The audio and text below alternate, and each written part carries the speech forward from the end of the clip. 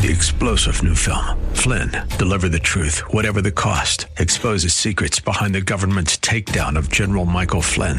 Flynn knew what the intel world had been up to. He ordered the first audit of the use of contractors. This set off alarm bells. He told the truth. He was the most dangerous person for Donald Trump to hire. They had to get rid of Flynn. Flynn, deliver the truth, whatever the cost. Available now. Watch it today. Go to salemnow.com. salemnow.com. We're looking at the power of God found in Matthew 22, next on Times of Refreshing.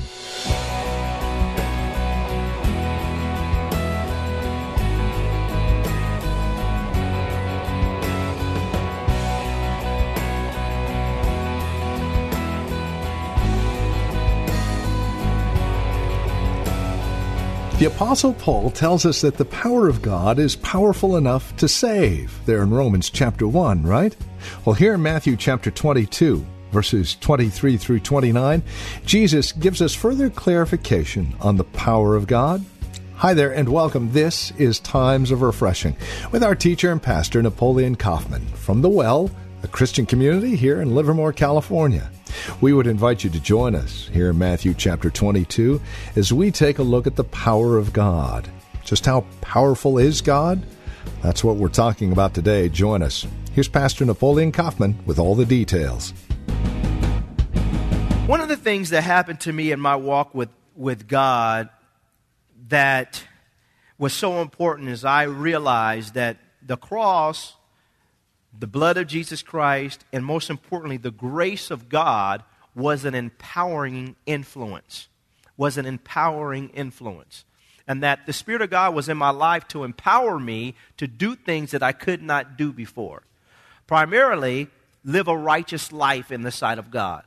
This was the difference between the law and grace. Law tells you that you're wrong. The law of Moses always told people that they were wrong, but never supplied the grace to overcome in their life.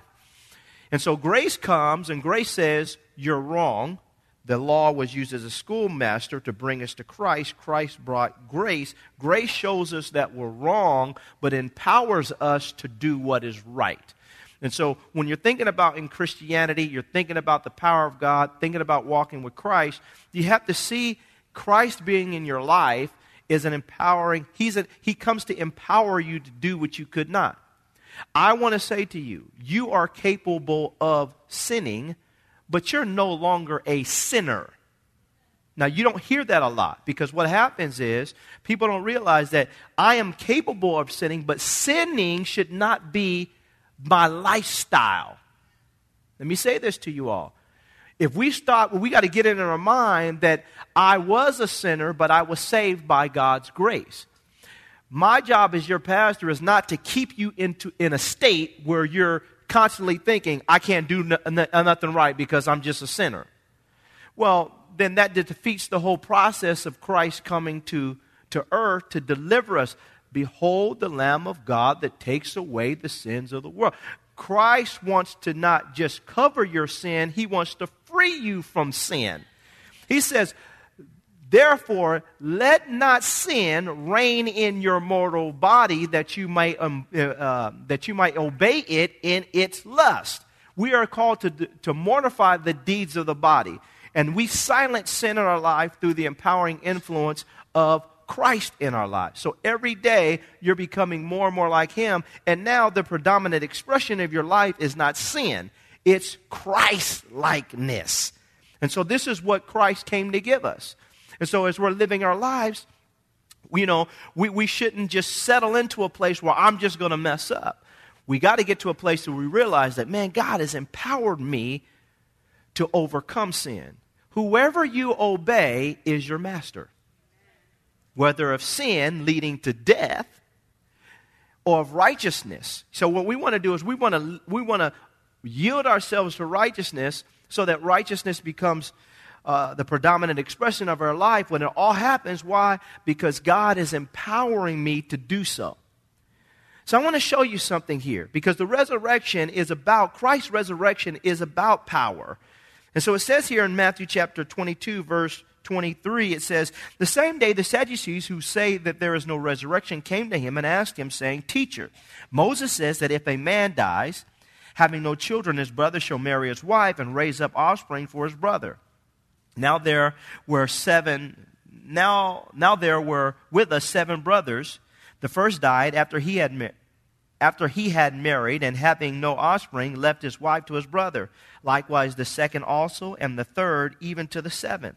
Last of all the women died also. Therefore, in the resurrection, whose wife of the 7 will she be? For they all had her. Now watch this. Jesus says this, and this is the key. He says, Jesus answered and said to them, you are mistaken, not knowing the Scriptures, nor what? The power of God. Nor what? The power of God. Okay? So, when we got to understand that in our walk with Christ, it's twofold. We don't want to be people that just know the Scripture, but we don't know the power of God.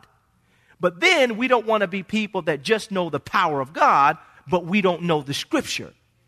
We want to make sure that we become skillful at knowing both the Scripture and the power of God. I see this happen all the time in Christianity. Churches either they excel at one or the other. They're strong in the Scripture, and you have churches that their whole ministry is just built around the Scripture and built around just teaching and built around. And obviously, Jesus Christ is highlighting this.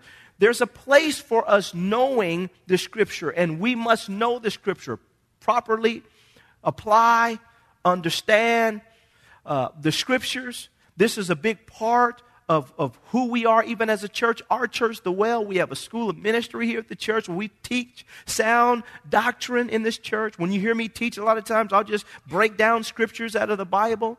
We want to understand the Scripture. It is imperative that we have a strong foundation when it comes to doctrine and theology.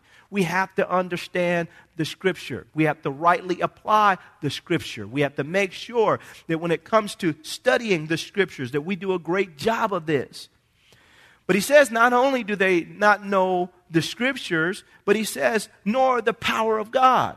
And this is another thing that we have to understand. Jesus Christ is alive. He is sitting on the right hand of the Father. He is the same yesterday, today, and forevermore. And he wants to demonstrate his power in our lives. First, to cause us to live righteously in the midst of a dying world, but then also to demonstrate the gifts of the Spirit of God, to demonstrate the power of healing and deliverance, to take authority over the devil, to bind the devil. Can I have an amen? This is the kind of lifestyle that we should live based on the fact that Christ has empowered me to do this. And I think we have to get this healthy and holy balance within our lives where we begin to excel when it comes to knowing the Scriptures and knowing the power of God. Knowing the power of God and knowing the Scripture. It just becomes a part of our culture. And I think sometimes even as parents, we try to keep our kids away from the power of God. I think we need to expose our kids to the power of God. They need to sometimes come in here and see us in here praying and laying hands.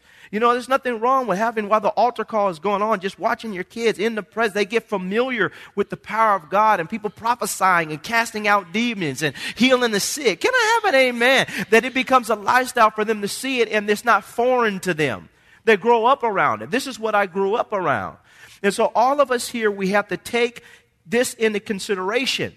Jesus Christ is trying to make this point here. You guys are very religious, but you're misinterpreting the Scripture. You don't know the Scriptures. And you're very religious, and you don't even understand the power of God, the simplicity of even the resurrection. He's being correction. As a church, we want to excel in these two areas. That when it comes to knowing the Scriptures, we're doing the best that we can to become like the Bereans, and we're studying and we're fair-minded. That means we're open-minded. We're teachable so that God can teach us. And then we're willing to put ourselves and in a position where we can exercise our faith to see God's power released in our lives. Unfortunately, you see churches like this, and there's no balance there. We need balance. If you don't have balance, two things happen. Number one, if we just know the Scripture without the power of God, then what we become in some cases is what I would say is a dead letter preacher. The letter killeth, but the Spirit gives life. So what happens is individuals, you come in, and the service is almost like a seminary, where nobody is just, no worship, no praise. And the thing about this that is dangerous, because to sit back and hear a lot of times, like I'm preaching to you right now, and you're sitting back and you're just getting inspiration, processing information. But what I'm saying right now, it's not costing you anything. It's costing me. This is my fourth service. It's costing me. And then all the time that I had to put into preparing those messages. But what happens is this is a part where you just get a chance to chill and receive. But what happens is the part that sets you up for this is what preceded this, and that is worship. That aspect of the service is the part where you get to give. And it's amazing how you go to some churches and you see this. People do not want to spend time worshiping. Why? Because it costs you something. Think about what I'm saying. The worship is going on. And people, how great is our God? Sing with me, how great. This is taking too much. I came here just to hear a good word and get out of here. Well, what happens is we want to be a church that we're invoking the power and presence of God through our worship. And what does it do? It costs us something to get God's presence to manifest himself in here so that ultimately we don't just hear the Scriptures, but when we're hearing the Scriptures, the Holy Spirit is empowering us to understand what's being communicated. Because you can be in a church and you can be hearing the Scriptures, but he says you do err not knowing the Scriptures. You're hearing the Scriptures, you taught the Scriptures, you have all kinds of rabbis, but you don't know the Scriptures. Why? Because in order to really understand the Scriptures, you need the power of God. And our job is to invoke the power of God in the presence of Jesus through our worship. It costs us something. But on the flip side, you cannot know the power of God unless you know the Scriptures. So what happens in a lot of churches is this, is you have situations where people, they know the power of God or they want the power of God, but their experience is not weighed or measured by the Scripture.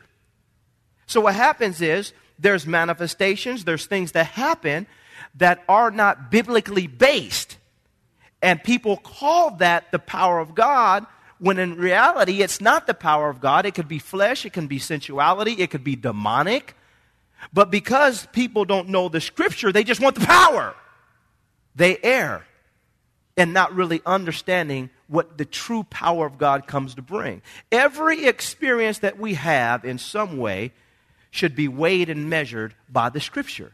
So we see that the Scripture is partnering with the power of God, and the power of God is partnering with the Scripture, so that we have a great experience as we come into the presence of God and as we learn to enjoy God's presence. And it's not wild and crazy and people in here barking like dogs, throwing each other down. Ah! What happened? The power of God hit me. Ah! See? So what happens is there should be balance. Somebody say balance.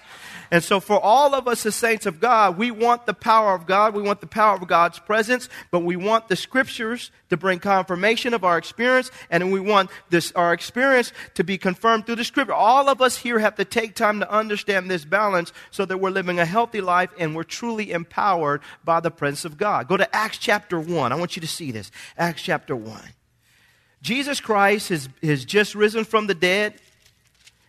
He is getting ready to establish his church in the earth as a powerful influence and force within the earth. He is seen by many people, is testified of as being alive, as being risen from the dead.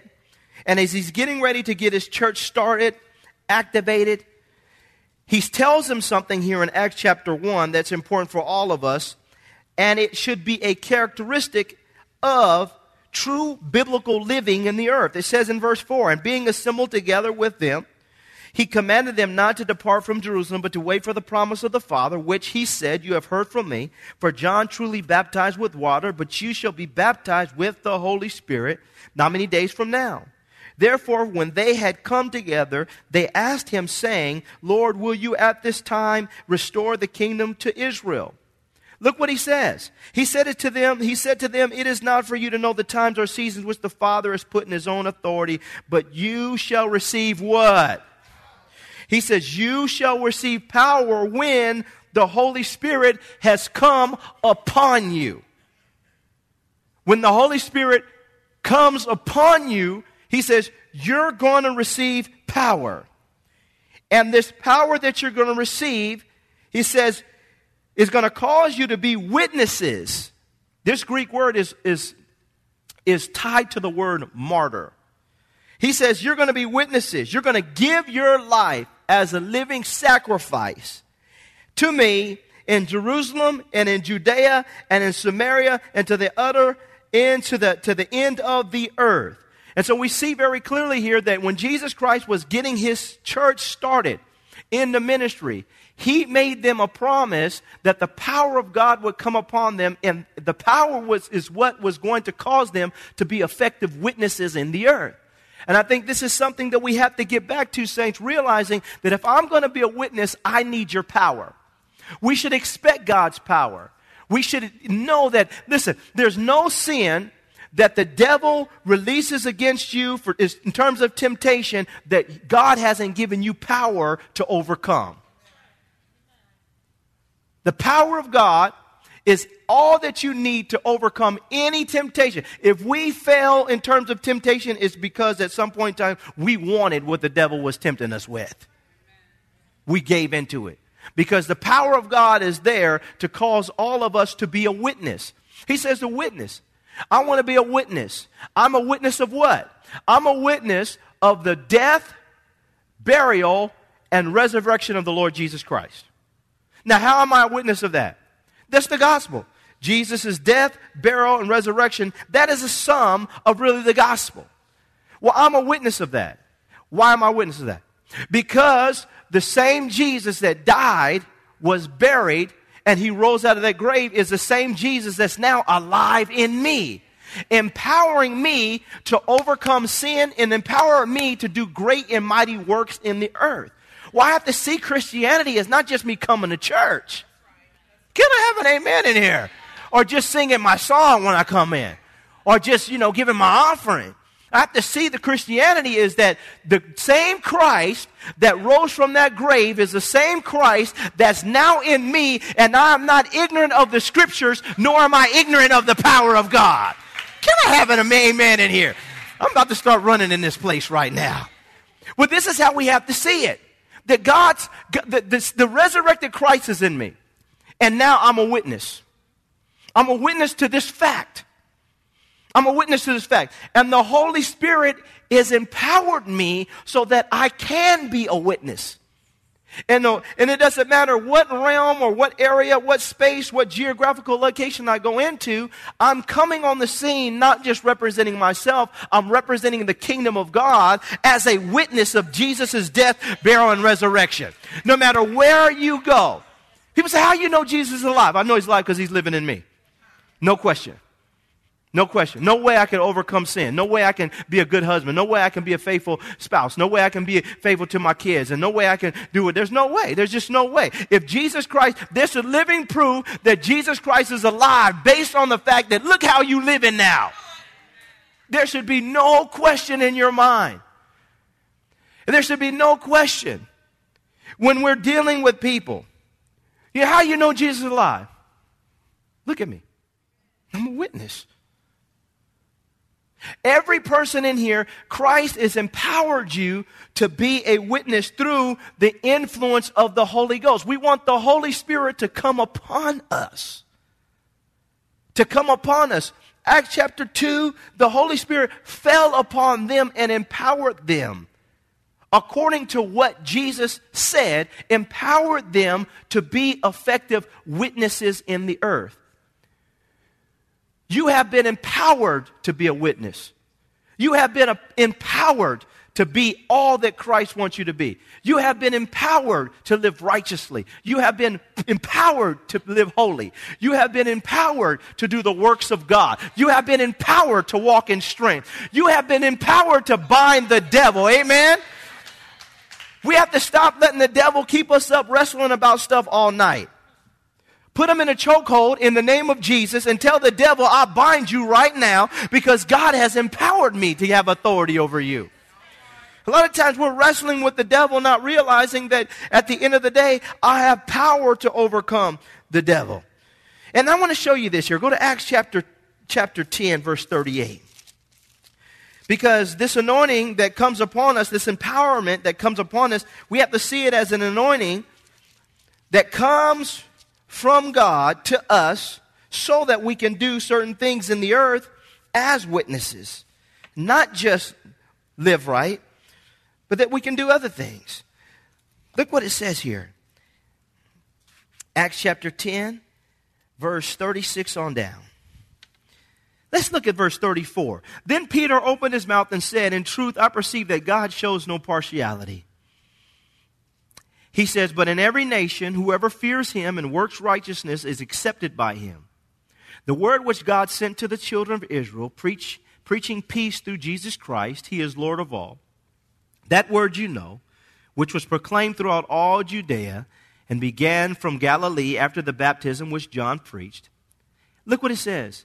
How God anointed Jesus of Nazareth with the Holy Spirit and with what?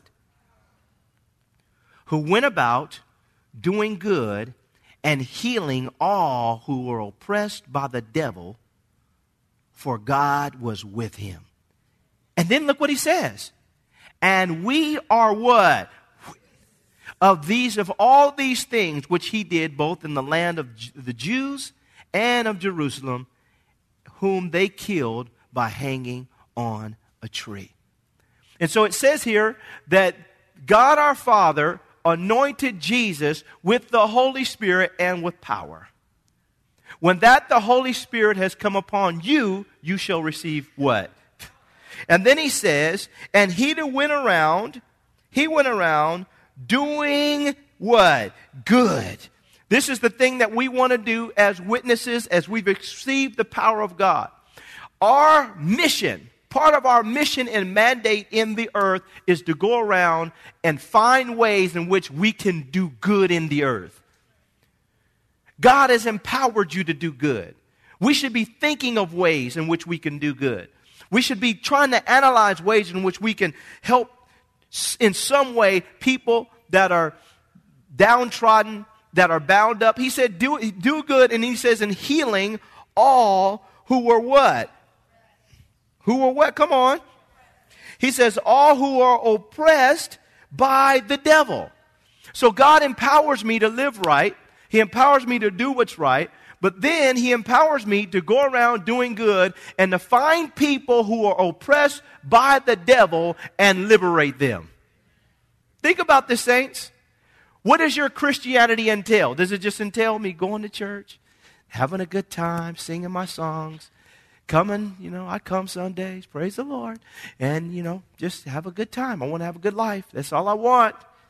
Or am I finding a way in my life that I can get a hold of somebody who I know that is oppressed by the devil, that I might, under the inspiration of the Holy Spirit and the power that God has given me, to liberate them and to free them?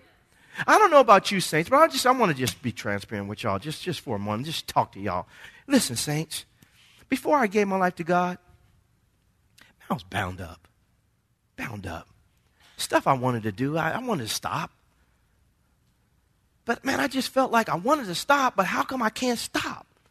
But it's amazing when I came into a company of people who I saw walking in victory, and it attracted me to them because they honestly believed that you could be free. I didn't know that I was bound. I didn't know what it was. I thank God that these people that I came into contact with, they believed God for me when I didn't even believe God for me.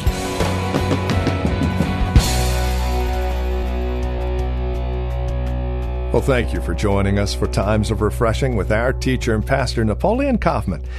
This program is the production of the Well Christian Community. And we pray today's broadcast has blessed you and has encouraged you in Christ. If it has, would you take a moment and let us know? There are several ways that you can contact us. First, by mail. The Well Christian Community. Address your envelope to 2333 Neeson Drive. That's here in Livermore. The zip code is 94551.